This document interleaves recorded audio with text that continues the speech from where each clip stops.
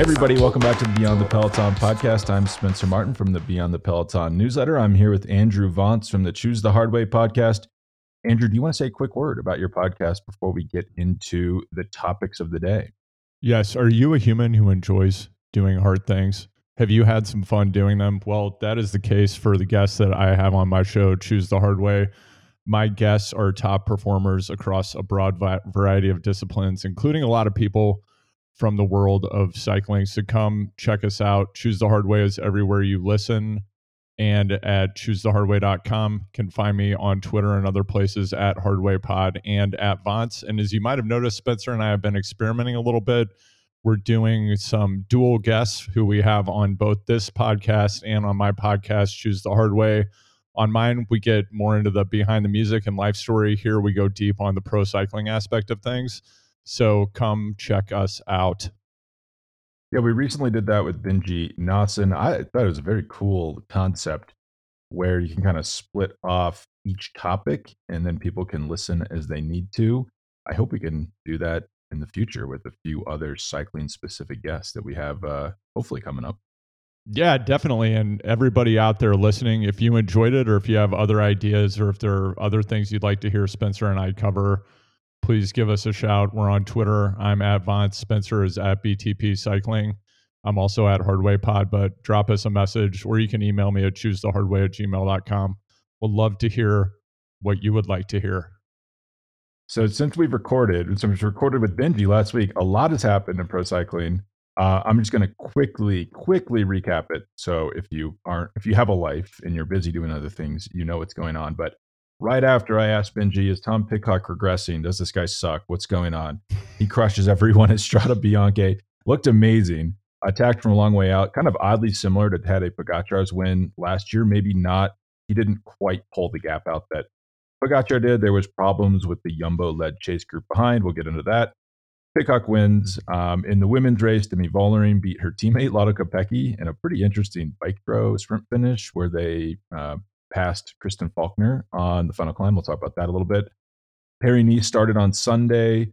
Tirreno Adriatico started on Monday. These are two dueling stage races, one in dreary France, one in Italy that looks amazing. It's like Paris-Nice, I feel like, is an inverse advertisement for Northern France. The first half of the race is so depressing. As they get closer to the Mediterranean, it looks nicer. Paris-Nice features Jonas Vingegaard versus Tadej Pogacar.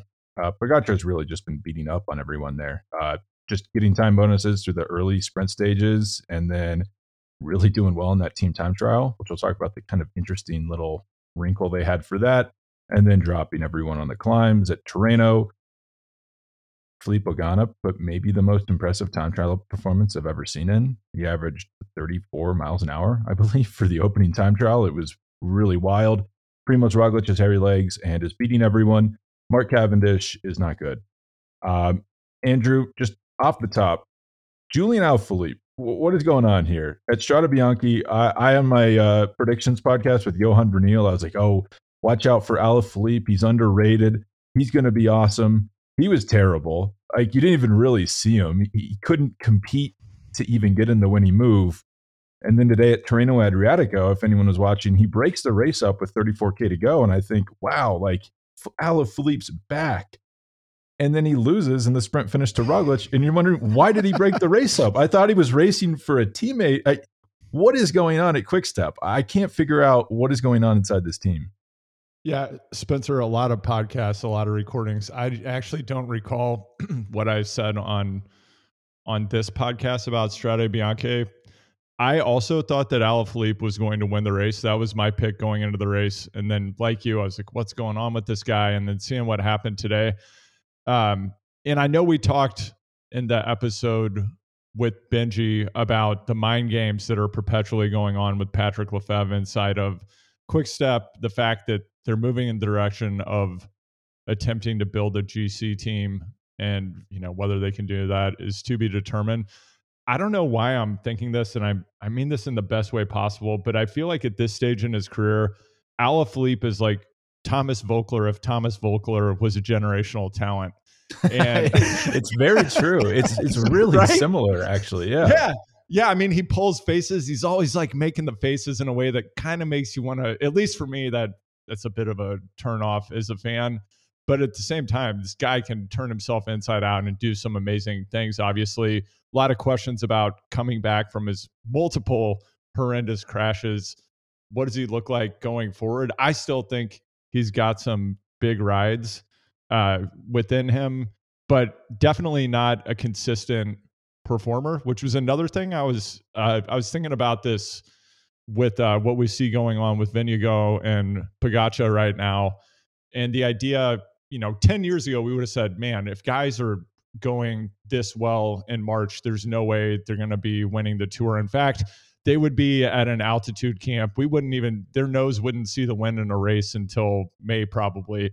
And now the expectation is just, you're going wire to wire, all out. You're winning everything that you enter, which just seems like an absurd expectation. But that is now our expectation, that if you're a top talent in the sport and you enter a race, you're going to win the race, right? So when we see Wout sitting at the back of an echelon the other day and not pulling, which also had a strategic element, or we see Alaphilippe having an uneven performance, I mean, who knows? Like maybe these guys got a bad night's sleep in the Sofitel where they got jammed, or, got a bad plate of watery pasta. Like, I don't know.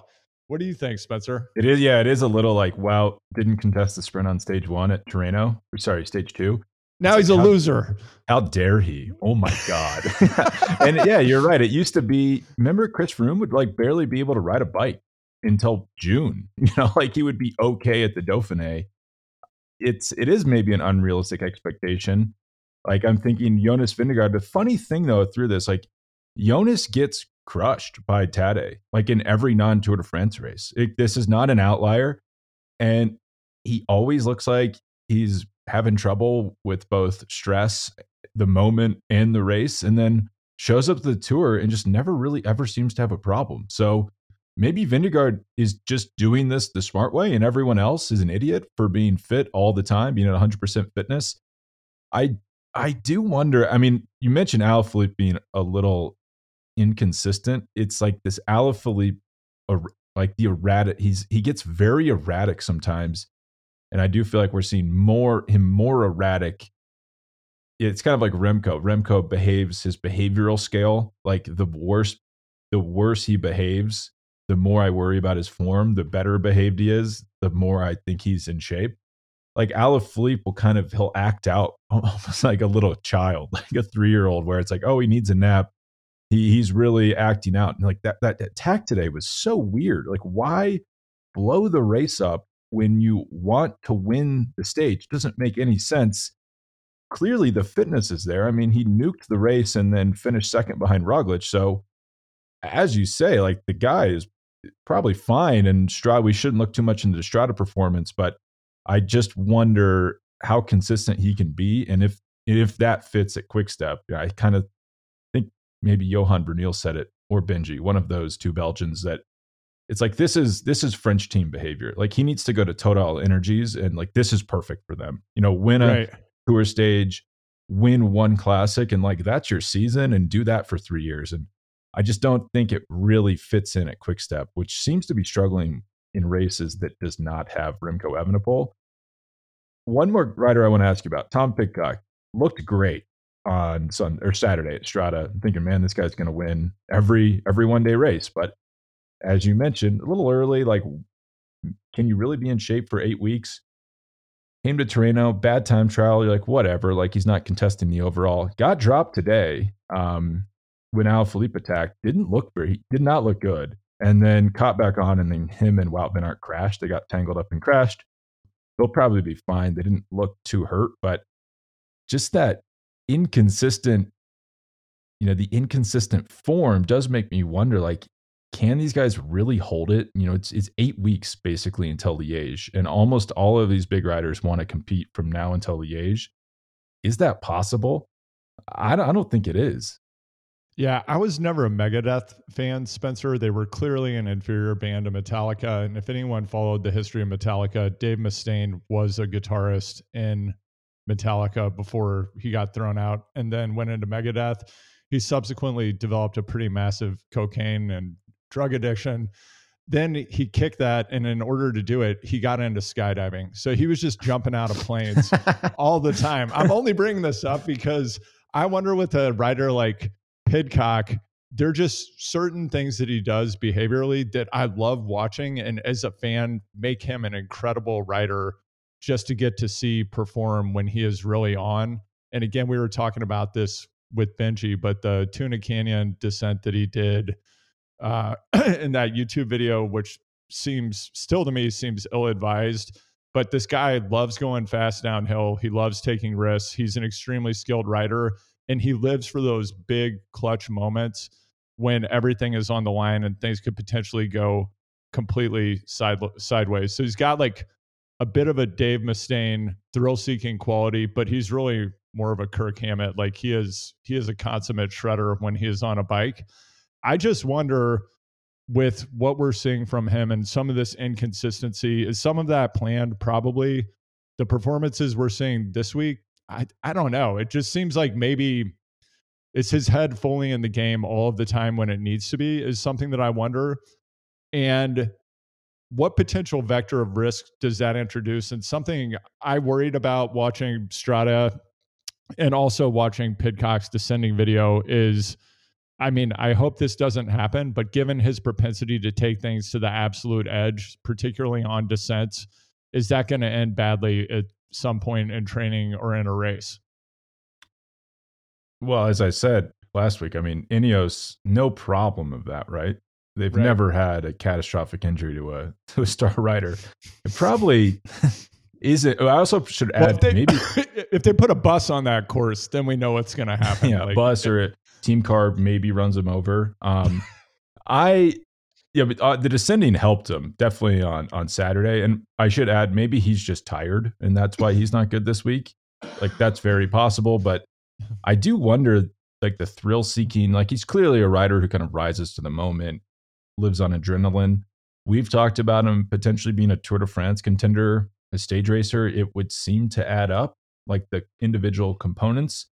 But that's not really the mentality of people who win stage races. Like if you're maximizing every second of every race, that's not how you win Grand Tours at all.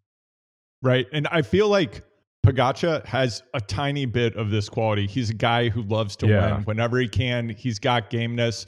When I see him doing if Pogačar decides to leave professional cycling, this guy's got a big future in miming, I think. Just some of the pantomime we see him do. Like he's like breaking the fourth wall, turning it over to the camera, like doing jokey stuff. He did it in when he was attacking Vindigo yesterday. It's kind of funny. Then he does it when he's getting dropped by Vindigo. Yeah, it when he's getting dropped. Keeps you on your heels. Yeah, but I mean, I think he had a great tour last year, even though he didn't win. Numerous stage wins, but some of those stage wins, as we talked about during the tour, probably sapped his legs a bit and took away some of the things that could have put him in a position to win the overall. And again, when these riders have any kind of lapse in concentration, it just doesn't bode well for their prospects in the moments when they actually do need to focus. And to go back to Alaphilippe for a second, when you take a look at his crashes, and, really easy to say for somebody who apexed as a Cat 3 and used to do practice crits in Kansas City in a Budweiser beer distributorship parking lot. But some of Alaphilippe's wrecks, they're just not the kind of wrecks I would expect from a rider of his caliber. They've been like pretty catastrophic, and they seem like they're positional errors at moments when other riders in those races don't get jammed up and they're able to ride away. And you just have to wonder, can he have the monotonous but maniacal level of focus and concentration that you have to have for whatever 500 or 600 hours of racing to get through the season and to perform in those big moments without catastrophic injury? And I mean, that's just another thing we've seen with Quick-Step in the last 2 weeks. A lot of their riders just getting jammed up, and again, very easy for me to say, but from the outside, and wrecks that they shouldn't be in because they're in the wrong place at the wrong time.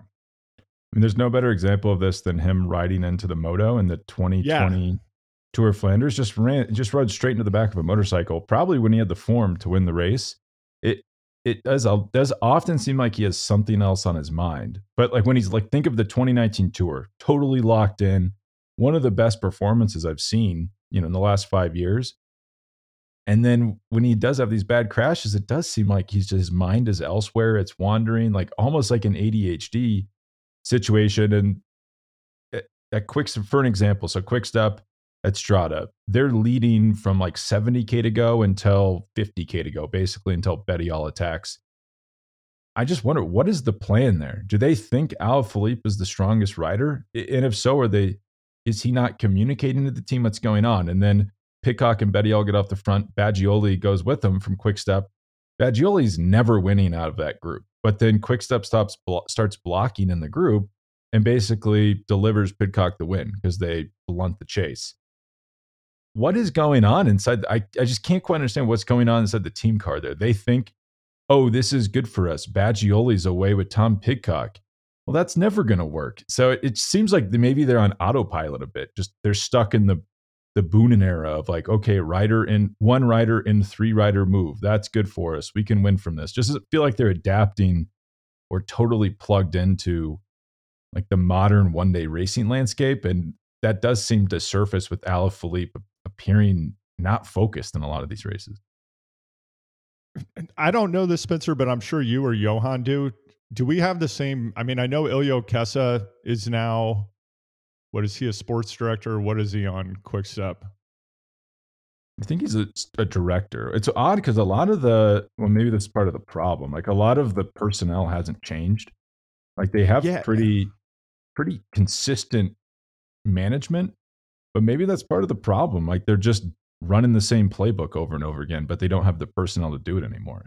Yeah, I don't know. I mean, I was wondering if maybe we have somebody different in the team car in some of these races. We've seen, if you watch some of the behind the scenes stuff from Quick Step, or there are a couple of, I don't know who makes the documentaries, but there's a behind the scenes documentary from Tour of Flanders every year. It's on YouTube. Have you watched that at all, Spencer? No, is it like a Flanders produced documentary? I think it is. It's long and it's excellent, and I believe they do it every year. But there's been, just a lot of good footage from inside the Quick Step team car. So this might be a dead end. I'm just wondering, hey, do we potentially have different directors in the car this year or not? Is there anything going on there? And with some of the erratic performances that we've seen from Alaphilippe, I agree with you.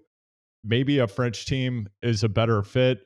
And another question that I had for you, Spencer, is paradoxically, while we're kind of doing a bit of trash talking of French teams at the moment, I also feel like there are more French riders who are performing at an extremely high level than ever before in the entire time that I've watched professional cycling.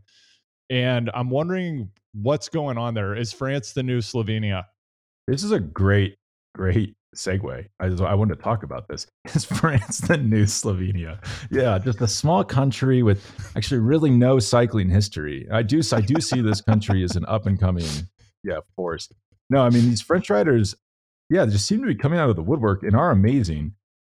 Just let's start with Valentin Madouas at Strada. Like I'm watching this guy, it's like maybe 60K to go. Crashes. I mean, we all know this feeling. Crashes. You get back on the bike, the race is on, and you're going. You're just barely moving. You're just like getting back up, going. You're at this point hundreds of meters behind the race. Like even catching back on seems impossible. Not only does he catch back on, he gets in that elite chase group, and then he gets a pretty dominating second place. Like everyone was debating, oh, should Valter have worked for Tej Benoot so Jumbo could have pulled back Pidcock and then won the race? But my big question is, how are they ever going to beat Madouas? I mean, this guy looked unbelievable. And I think if they would have pulled back Pidcock, Madouas wins that race. And then he has his teammate on FDJ. Wait, no, Madouas is on, FDJ. Romain Gregory. Do you know this guy? I'd never heard of him before, like a few months ago. He's 19 years old. I think he finished 9th place at Strada. I mean, that's an unbelievable result. It is an unbelievable result. And we've talked about this a bit in the past. What's interesting about France is France has severe criminal penalties for doping. And I mean, that's part of why I personally have a high level of belief that riders in France are the most likely to be the cleanest riders, because you will actually go to jail if you're caught doping, at least from my understanding of French law and what we've seen happen in the past. So it's really remarkable to me, and a good sign for the sport, that we're seeing this generation of young riders coming up that are performing at an extremely high level and, look like they are going to be a significant force in the future. I mean, we haven't seen like a Vingegaard, Pogacar level rider yet, but yeah, a crop of riders who are in late teens, early 20s that have extremely high potential. I'm looking at Paris Nice GC right now. Look And at I'm this. seeing, Yeah. yeah, David Gaudu, 6 seconds back. right. And he's up there for two reasons. The team time trial, which you'd think, man, like they did not have like what I thought was a great lineup. They get fourth place, 14 seconds behind Jumbo, which basically came with a team that can only time trial. Like actually, Right. Vingegaard's pretty isolated and not well supported through a lot of these stages. That's really impressive. And then today, so he was 10 seconds back after yesterday. Gaudu was the only rider that could stick with Pogacar on the climb. They went into it with, I believe, Demar. Let me make sure I have this right. So, yeah, they go into the intermediate sprint. Demar gets in front of Pogacar, kind of pushes him, overlaps their wheels and pushes him into the barrier. Gaudu comes around and gets the 6-second time bonus, I believe. And Pogacar gets nothing because he's blocked and everyone else is sprinting past him. So now they've cut the lead from 10 to 6 seconds. I mean, Gaudu's in the mix at Paris-Nice. I don't think it's crazy to think that he wins this race overall. It's just really impressive from that whole Groupama FDJ setup. Yeah, definitely. I'm also, again, looking at Paris-Nice GC. Got two Americans in the top 10. I saw Nielsen Palace got dropped yesterday on the climb, which really surprised hard. me. I mean, great rider, but again, like going back to that theme of consistency, and would love to hear your take. We've seen some pretty outstanding results from EF early in the year here. We did have that Betty All crash at Strada. I'm not quite sure what happened there. Do you have any clarity about what happened in that wreck? Was he just pushing it on the descent? We didn't see it. It was a straight descent. I mean, we both know that, I guess, on gravel descents, anything can happen. It's not crazy to crash on a straight gravel descent. I think he kind of said after the race that Magnus Sheffield just kind of rode into him and they crashed. Oh, nice. Yeah. But who knows? No one will ever know what really happened. But I would just chalk it up to gravel descents at 60K an hour. It's not wild to think you could crash on that. No, it's not wild to think that. But yeah, I'm seeing a lot of French flags here in the top 20 GC for Paris-Nice. Kind of orthogonal to this, on the equipment side, I've really been watching carefully to see, who's going the taco route, who's like got the rotated end drifters, and who has a more traditional setup. And looking at bikes at both Paris-Nice and Tirreno, I've noticed that, okay, first of all, today is rotating. He's got rotated end drifters now. If anybody's been following the news, this was an interesting one to me as a communications professional who's done a lot of crisis and reputational management. Apparently, Boonen was talking some shit about Colnago bikes on Sporza and he claimed that they were 2 kilometers per hour slower. It like well, it was some outrageous claim that you would have no way to substantiate, but he made this broad sweeping claim that Colnago bikes are not fast. And he was like, yeah, definitively they're 2 kilometers per hour slower than any other bikes, which would make Pogacar an even more remarkable rider. How fast is Pogacar if his bike is that slow? He's actually a superhuman. And Spencer, you and I were texting about this earlier in the week. I've been taking a look at some vintage Paris-Roubaix footage. In the years that Boonen won, I think he was on 48 centimeter bars. I mean, it's like this guy's riding an enduro bike. It's nuts. But I guess he is now the expert on aerodynamics and the efficiency of equipment. I bring this up because I never would have known about this had Colnago not made they had a long written statement that they put out in English that was then immediately picked up by all cycling press. So inadvertently, they created this situation where I never would have known about this. I don't think any people in English language countries would have heard about it, but they have now put on the record that one of the greatest riders of all time has basically said they have really slow, shitty bikes. And they've invited Boonen to come to Italy to ride their bikes. I guess to prove that they're fast. I don't know how that would prove that they're fast. I just want to say, if anyone from Colnago is listening to this, I think your bikes are cool. Spencer and I would be happy to come to Italy and ride them and explore whether they're fast ourselves. And this is, I'm going way out on a limb here, and we'll go into this deeper on a future episode. Specialized has a wind tunnel, and they release a lot of data about their own bikes.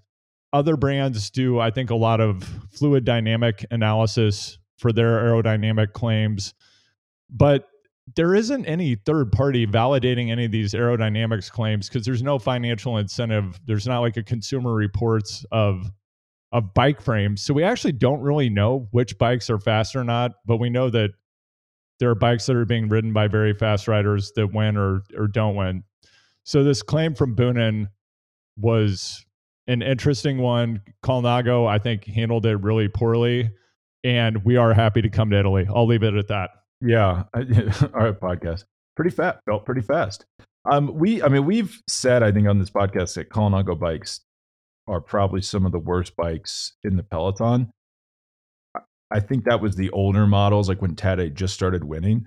Their new bikes, I'd say, look pretty good. I would at least say on par with other road bikes. What's the funny thing about Boonen is he's saying, oh, they didn't keep up with the super aero stuff. Well, Tom, your company, Specialized, who is he still employed by Specialized, or is I have no idea. He now his new thing is the classified internally geared hub that lets you ride a 62 tooth front chainring like Victor Campenerz, which I want to talk about because he has his own YouTube channel now.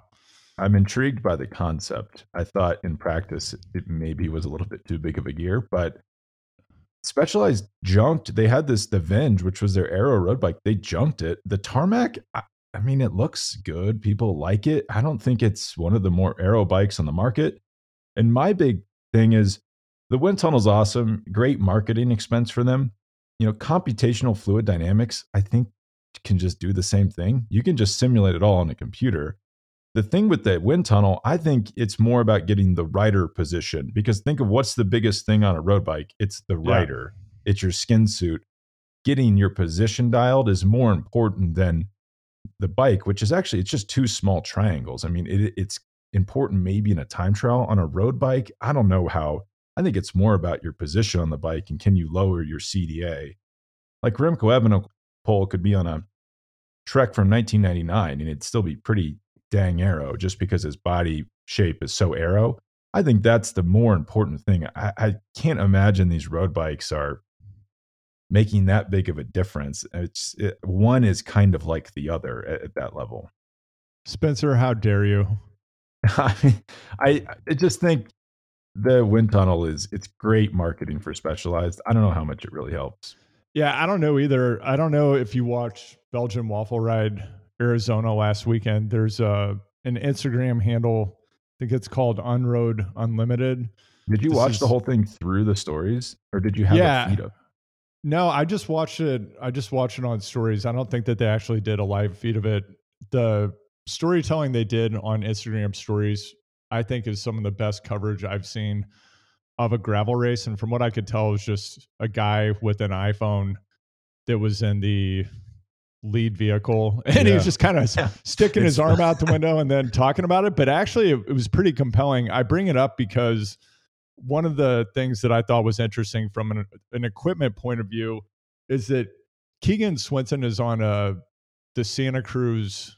I'm not going to remember the name of the model. It's the Santa Cruz cyclocross gravel bike. It definitely is not an aerodynamic bike. I think the frame design hasn't been updated. And I mean, that frame came out when I was quote unquote seriously racing cyclocross. It was like 2015, maybe.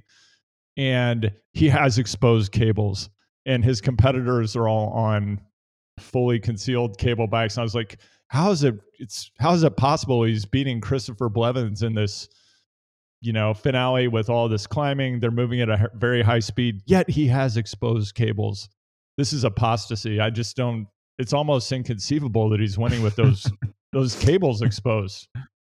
I I think I think in like a high speed sprint, like we've seen, like the sprint today at Paris Nice, Olaf Kai beats Mats Pedersen and Tim Merlier. Those guys that like all those top sprinters are just like right next to each other. I think, if you're going 70, 80K an hour in these sprints, exposed cables, maybe would make a little bit of a difference. I think outside of that, or a time trial, I think when you're in a pack and I don't know how much of a difference exposed cables are really making. If All right. you could avoid them, it'd be good. I think you could still win Belgian Waffle Ride with exposed cables. All right, this is hot off the presses. So I have two exclusives that I'm going to share with Beyond the Peloton listeners right now, if that's okay with you, Spencer. Oh, yes, please. All right, so I just had two pieces of information come in while we were recording this podcast.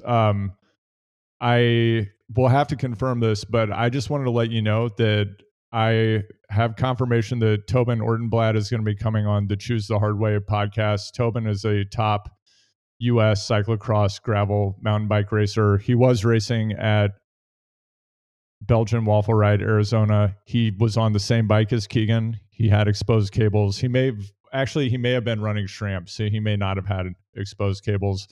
But I'm going to talk to Tobin and see if we can get him to do the old 1-2 punch alley-oop, because I think it'd be fun to have him on to talk about the gravel racing scene. And I also just got an email from Kristen Faulkner, who's going to be coming on Choose the Hard Way, and I'm going to connect with her and see if we can get her on here as well, because I definitely, think it would be fun to go deeper on Strada and what's coming up in the rest of the season. It's funny about Kristen. She emailed me. I think she was still working in private equity, and like wanted to be on the podcast. And I was like, I guess like she was like technically a pro cyclist, but I'd never heard of her before. And then she came on, and then like a week later, she's like top 10 Flanders. I was like, oh my God, how about that? She's really good. Things have changed a little since then, so maybe it'd be fun to have her back if you're up for it. Yeah, no, that'd be great. I want to ask you about this before you have to go. So women's Strada Bianchi, Kristen Faulkner, great long range attack. Behind Demi Vollering and Lotto Kopecky, both on SD Works, both probably two of the best riders in the race. Vollering's off the front, chasing Kristen Faulkner. Lotto Kopecky's her teammate, bridges up to her. That's a little like dicey, in my opinion. Like, should you really be bridging up to your teammate, or should you be sitting back, letting your teammate chase?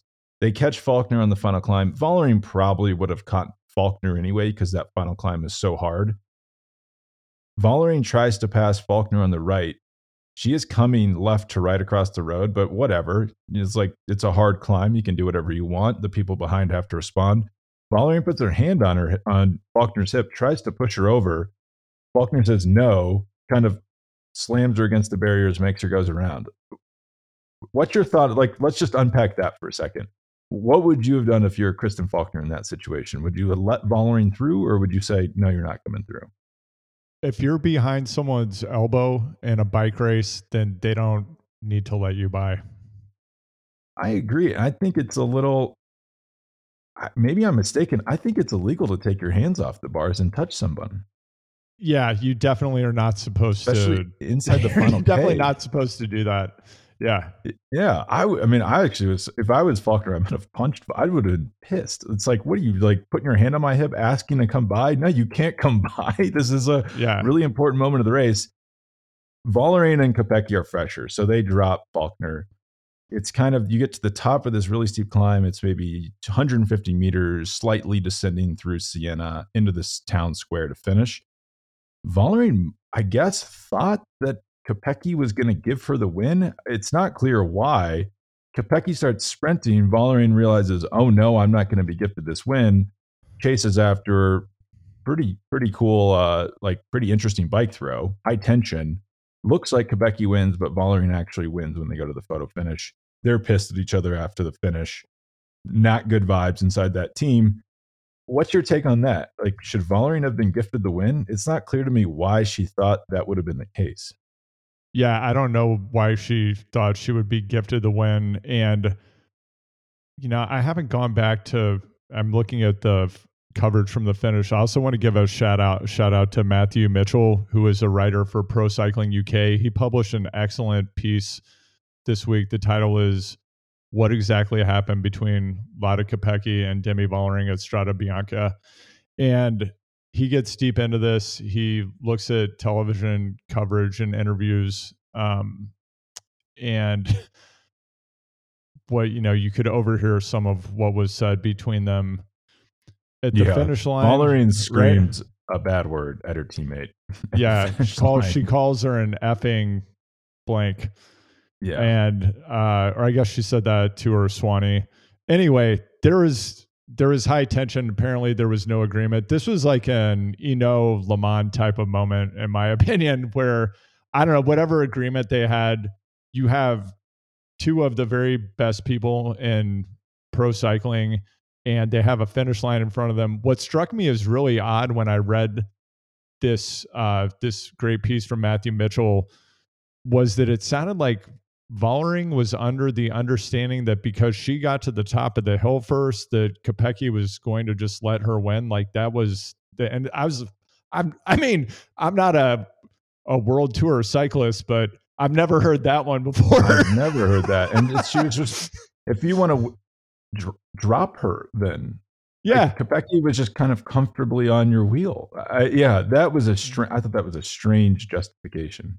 Yeah, that was really weird. There are also a lot of Monday morning quarterbacking about Faulkner's break. Did it make sense or not? Did she have a chance of winning? And I would say just look at Pidcock, right? As you noted when we were messaging each other about this race, Spencer, the winning break in this race tends to go from about 50K out in the men's race. And so, yeah, like a solo breakaway and trying to hold your margin, rolling the dice on things behind you, not coming together in a way that brings you back seems to be the best move that you could probably make. Yeah. And it's really hard to position on that gravel. And if you're not in good position on the descents, it just shoots right into steep climbs and you can easily miss the move. I don't think Faulkner would have made that winning move had she not have attacked. Yeah. I know there's been a lot of debate in the world of pro cycling journalism in the last year about access to writers. And at times there have been some journalists in this space who feel almost like a human rights violation has happened because they can't just walk up to whatever writer they want to talk to at any moment in time and have unlimited access. And if you've done a lot of work with professional athletes, pro sports, or even high profile people in other domains of life, that's simply not how it works. And unless they're public officials, and even if they are public officials, you know what? People just often they don't actually have to talk to you. So part of the art of being a journalist is figuring out how to get the information that you want to access. So I also wanted to give a shout out to Andrew Hood, a very long time authority in pro cycling journalism, but he had a great piece this week where he picked up the phone and he talked to the DS who was in the car for Ineos and asked him, hey, like what went down with Pidcock's ride? And the DS walked him through, okay, this is exactly what happened, and got the DS's read on the race. Because there were moments when it wasn't clear at all that Pidcock was going to win. It was a roll of the dice. Such an incredibly exciting finish. I was watching it with Sam and Ava, my 4 and 6 year old, 6 and 4 year old. And gosh, like what an incredible finish. And the only reason he won the race, in addition to his descending, which is what the Ineos DS pointed out as the margin of victory, was that chase didn't come together. And just as there was like some weird team tension going on between Kopecky and Vollering in the women's race, we had Thies Benoot and Attila in the men's race had some weird stuff going on. There also have been some good stories that take a look at, okay, like what exactly was the miscommunication there? What was your read on that, Spencer? Did they just completely blow it? Jumbo's usually such a well-oiled machine. I think they did not. The only reason I'd say they didn't blow it is because I don't know how they win. And maybe that's why it looked weird because they were racing like they were in the lead. You know, it's like we got to get one guy. You only do A/B attacking if you're the lead group because you're going to slow your group down. You're not going to catch the guy in front of you. If you want to win the race, you got to catch the guy in front of you. So that was a mistake. I mean, one of them should have. If one of them's going to sit on and the other one attacks, you need to be at the front because you're not going to pull back a rider. Tom Pidcock smartly probably realized chase groups in modern cycling, it's like dividing a number by half, wanting to get to zero. You know, they got within 7 seconds of them, and you think, oh, they're going to catch him. But it's almost like the closer they get, the harder it gets to catch him because then everyone in the group thinks we're close to him. Someone else is going to work. I don't want to work.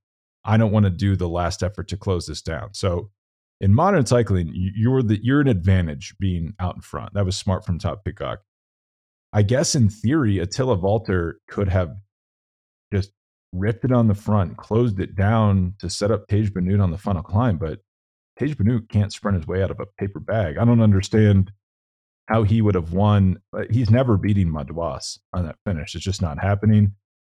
Another idea I heard is, you know, there was a point where Valter bridged up to Benoot in a group of three and brought Quinn Simmons and another gentleman with him, Matej Moderic. And I guess that is a no-no technically, but let's just say Valter sits on Simmons and Moderic's wheel. Benoot's up in that group. You know, I heard, oh, well, Valter could have rested. They chase them down eventually. They catch Tom Pidcock. Valter attacks and wins the race. Well, the problem with that is I think if Valter doesn't bridge up, the only reason they got anywhere close to Pidcock was because of Simmons and Moderic pulling.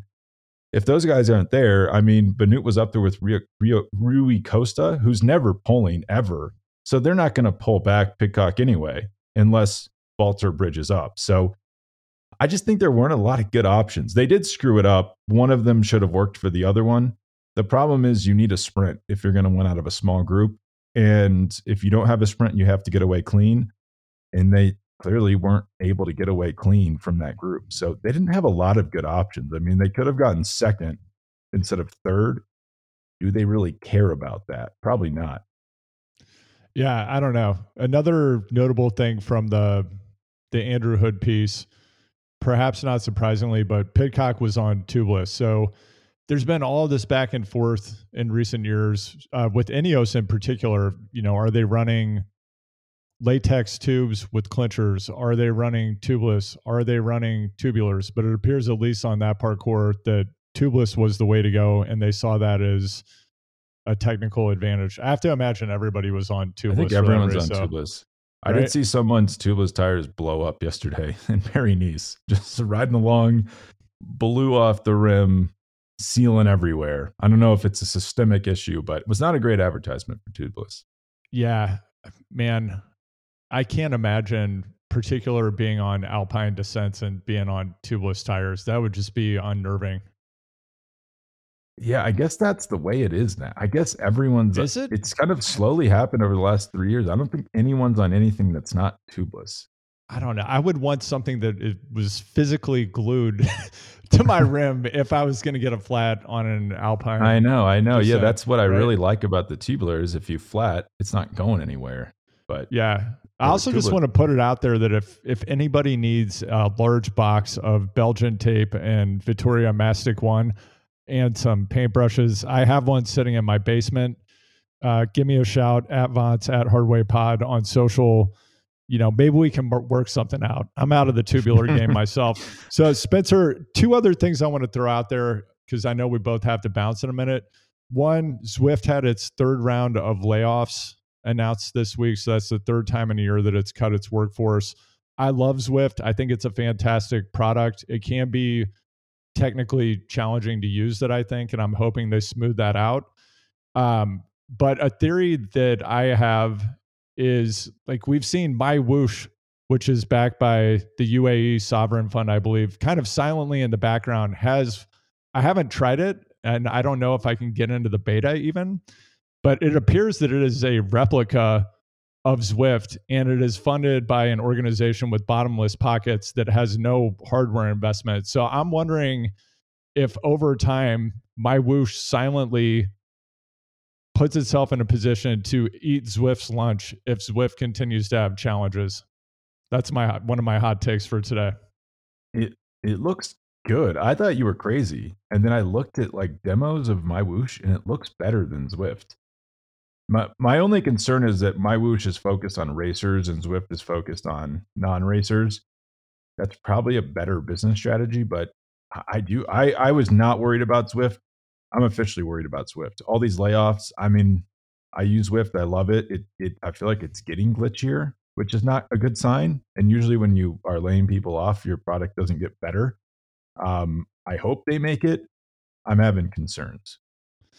Yeah. The other thing I wanted to throw out there, love to hear your take, would love to hear from listeners, but I think that Tirreno has the best trophy in professional sports. And if you're not familiar with what you get for winning the Tirreno stage race, you get Poseidon's Trident. Is there anything that could be cooler than that? Like a life-size Poseidon's Trident to put over your mantle or fireplace at home? No, there's nothing cooler. And people who are like only mildly into pro cycling, like if I mention the race, that's the first thing they mention is the Trident. It's definitely working as a promotional tool. I would say the Tour of Switzerland's Orb is on the other end of the spectrum, perhaps the worst trophy in all of professional sports. They need to reimagine it. And what's the equivalent if you're out at the Valmont Wednesday morning cyclocross practice? I have to imagine there's something like the Trident that you get to take home if you win. I don't. You should get like a mining axe. I mean, I don't think that's what they give you, but that's what I would recommend they give you. Maybe you get a specific kind of polish for your lifted Mercedes Sprinter van. Exactly.